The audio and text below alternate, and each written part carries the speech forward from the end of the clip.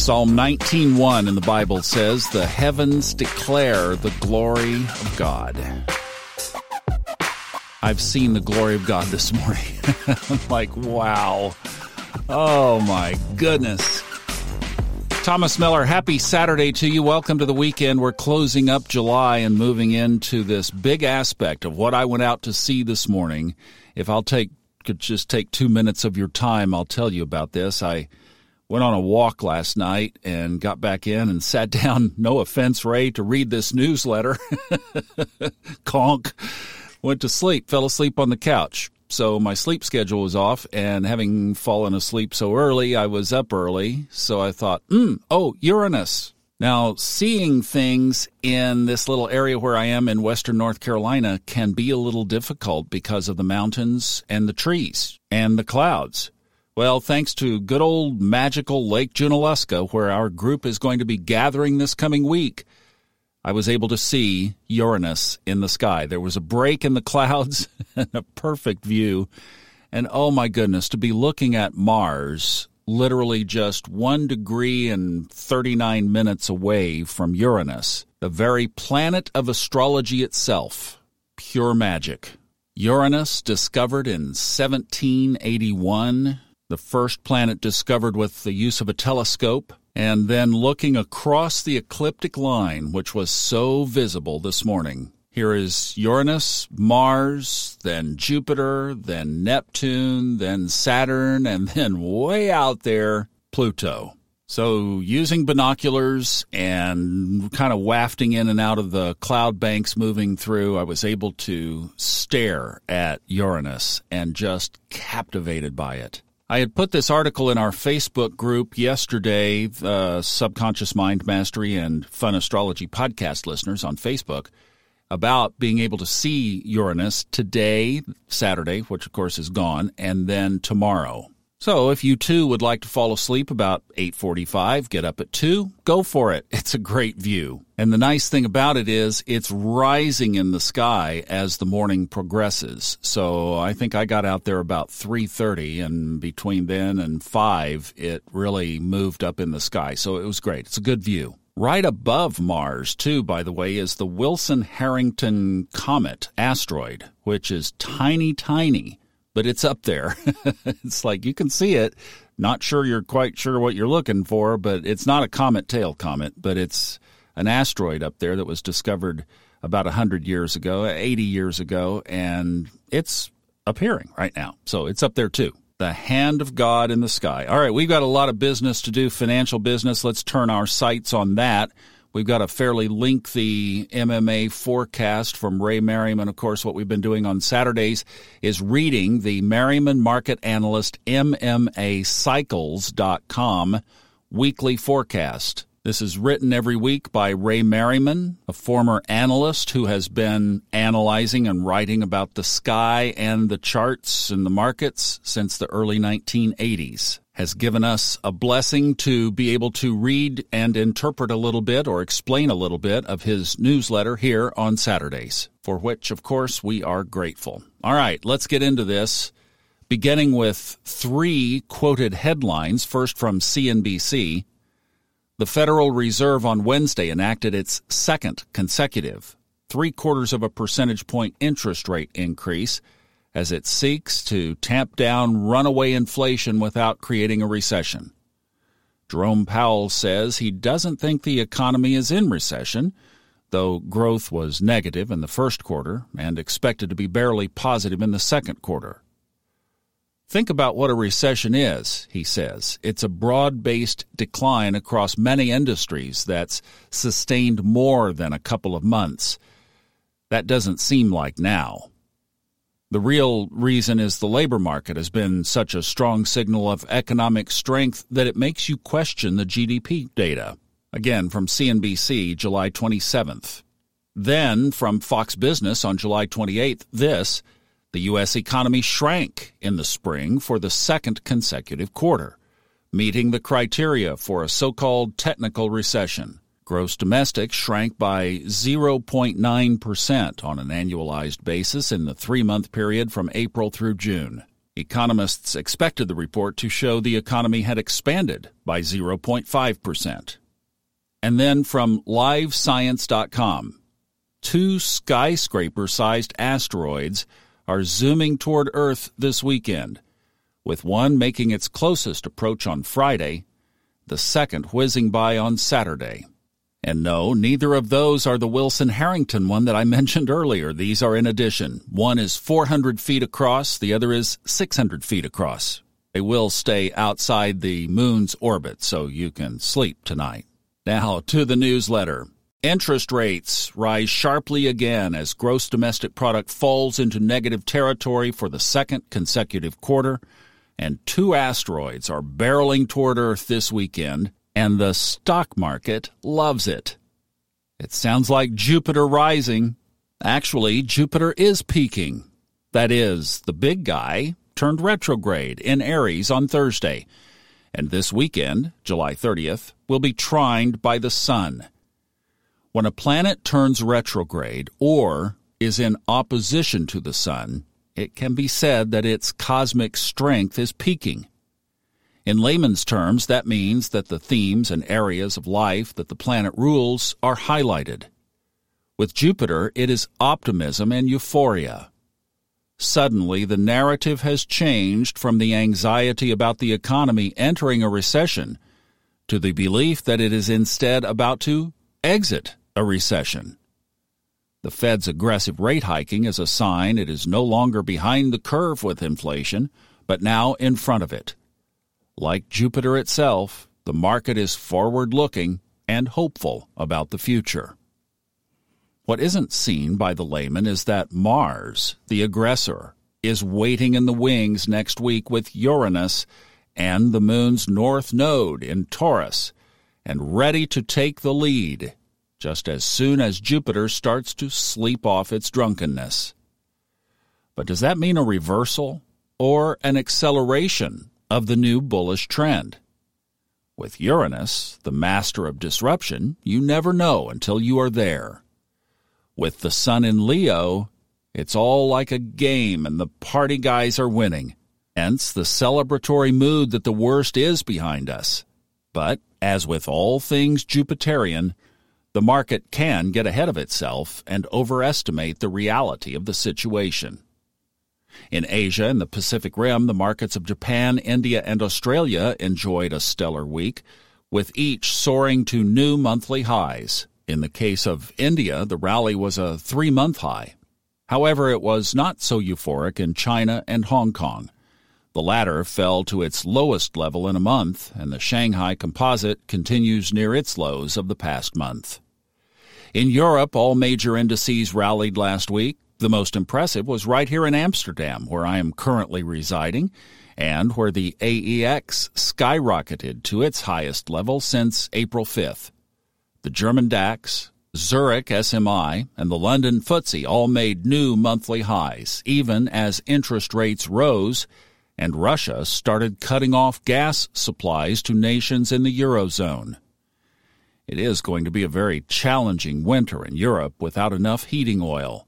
But after record-breaking heat recently, it seems no one is looking that far ahead yet. That could start to change as early as next week, because really people here are concerned. They are in serious discussions about rationing energy, and I suspect that will be very much highlighted as Mars, heat, comes into a square aspect to Saturn, rationing, on August 7th. In the Americas, stock markets were also robust and euphoric last week, typical of Jupiter in Aries, reaching its retrograde station point. Bovespa of Brazil, the Dow Jones Industrial Average, and the S&P all made new monthly highs, and the Nasdaq rallied to its highest level in over 2 months. As impressive and bullish as stock indices were last week, gold and silver were more exciting. After falling to a new multi-month low of 1678.40 the prior week, July 21st, and right into our buy zone of 1675, gold went parabolic on the Fed's interest rate hike, reaching 1784.50 on Friday, July 29th. Silver was also spectacular, It rose above $20 for the first time since July 1st, after bottoming at $18.02 mid-month. Bitcoin, Ethereum, and crude oil also enjoyed nice rallies last week. After dropping to a low of $90.56 on July 14th, crude oil roared back above $100 to new multi-week high of $101.88 on Friday, and Jupiter also co-rules crude oil. And the cryptos rallied to their highest mark since mid-June. All in all, it was a good week for many markets, just the way Jupiter likes to throw a summer party. Now, the short-term geocosmics and longer-term thoughts. And a quote from the Wall Street Journal on July 26th, an article entitled, "Surprise! A Divided Congress is Making Bipartisan Progress." Although partisan polarization is wider and deeper than it was a generation ago, the center hasn't vanished. There is still an appetite for common-sense responses to widely recognized problems. Accordingly, a large majority of Democrats have coalesced with a sizable minority of Republicans to promote the common defense and general welfare. When ideology yields to reality, progress is the result. And then, from History.com, an article entitled "Nazis Take Czechoslovakia." On September 30th, 1938, Adolf Hitler, Benito Mussolini, French Premier Édouard Daladier, and Prime Minister Neville Chamberlain signed the Munich Pact, which sealed the fate of Czechoslovakia, virtually handing it over to Germany in the name of peace. Although the agreement was to give into Hitler's hands only the Sudetenland, that part of Czechoslovakia where 3 million ethnic Germans lived, it also handed over to the Nazi war machine 66% of Czechoslovakia's coal, 70% of its iron and steel, and 70% of its electrical power. Without those resources, the Czech nation was left vulnerable to complete German domination. The Jupiter-Saturn cycle, highlighted in the Forecast 2022 book and webinars, is unfolding as forecasted in terms of the collective psychology, not to mention most financial markets too. That is, the path of moderation and balance is beginning to overtake the forces of extremism, right and left, and conspiracy theories that have dominated the political and social narrative in the 21st century. And it is beginning to show up as these two planets enter the first 1/8 phase of their cycle, the semi-square, since their synodic cycle began December 21st, 2020. In astrology, Jupiter and Uranus are the planets of extremism. Saturn is the planet of resistance and contraction. So when Jupiter and Saturn come together, as they did December 21st, 2020, the path forward is only likely to succeed if policies not too big and not too small, not too rushed and not too slow, are followed. This is the path of moderation and will be a guideline to success during the 10-year waxing phase between these two planets. Extremism and division, so pronounced during 2021 with Saturn square Uranus, is now beginning to give way more and more to principles of balance and unity. In terms of market and geopolitical forces, this also augurs well for the dawn of a new day. No, extremism is not dead, for Saturn and Uranus have another bout of their waning square coming up in September 21st through the 28th. And that too will be exaggerated because Jupiter will be at their midpoint, semi-square to each. But the greater cycle to watch is that of Jupiter separating from Saturn, which will be the case for the remainder of this decade. In the first 1 to 3 years following a Jupiter-Saturn conjunction, there is usually a military crisis in the world and an economic market drawdown or contraction. The economic and market lows usually coincide within 3 months of the single passage of the waxing semi-square between these two planets, and within 1 month of a 3-passage series. This time it will be a 3-passage series. The first pass took place on July 21st, 2022. The second will be on September 21st, and the third will be March 21st of 2023. Now again, that is the semi-square, 45-degree, 1/2 of a 90-degree square aspect between Saturn and Jupiter. That aspect appears those 3 dates, July 21st, September 21st, and then March of next year because of course, the retrogrades. What he's talking about here is what happens during this first aspect since their conjunction. Usually, the low point is between the first and second passes, and then both the equity markets and the economies of the world begin to expand over the next 2 to 5 years. So it is possible that the market low just occurred with the primary cycle trough of June 17th, 1 calendar month before the aspect series began. However, we can't yet rule out another test within 1 month on either side of September 21st. In the last instance of this aspect, the U.S. markets bottomed within a week of the first passage in October 2002. That was the low following the break of the dot-com bubble under the Saturn-Uranus waxing phase of 1999 to 2000, as well as the Jupiter-Saturn injunction of May 28, 2000. Sound familiar? That was my injection.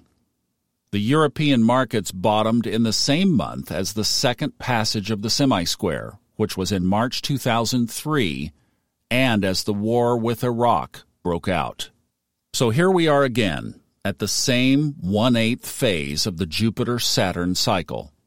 Given that this time we seem to be moving more towards the center again, which is the path of moderation in which Jupiter-Saturn is most likely to experience success, there is a renewed hope for the future of humankind, in my opinion.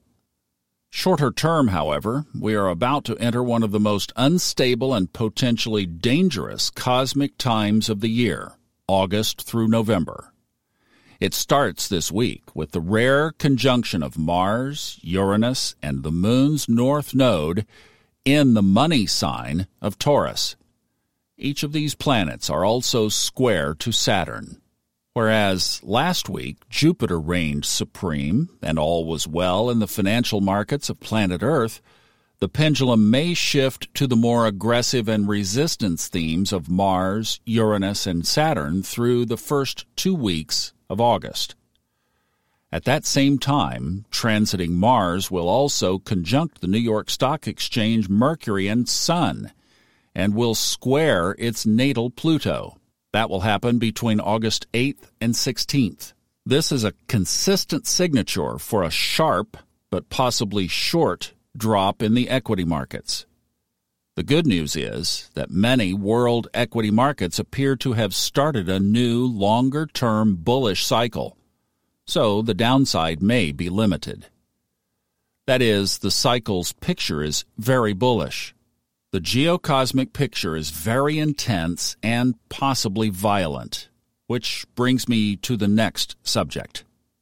These geocosmic signatures can surprise in their intensity of both rising and or falling prices, and are often caused by major disruptions from nature or human-induced threats to security. Regarding the latter, it seems as if Russian President Putin, a Libran, ruled by Venus, is following the very playbook of Nazism in the late 1930s that he claims to be fighting against in Ukraine today. The manipulation, withholding, and suppression of energy for certain countries, like Germany, that he has entered into an agreement with, but at the same time he resents, seems like a mad experiment to see how much suffering he can inflict and how much suffering others can take before expiring. This is the potential horrific side of Mars, Uranus, Saturn. There's more, but let's not go there yet. And yet, once again, leaders in Europe and even Germany may be willing to appease him and sacrifice their ally, Ukraine, just as France and England sacrificed their ally, Czechoslovakia, to Hitler. A Taurus, also ruled by Venus. The sacrifice for his promise to stop the war and end his conquest of other nations. In other words, they tried to appease him and made a deal that he immediately broke.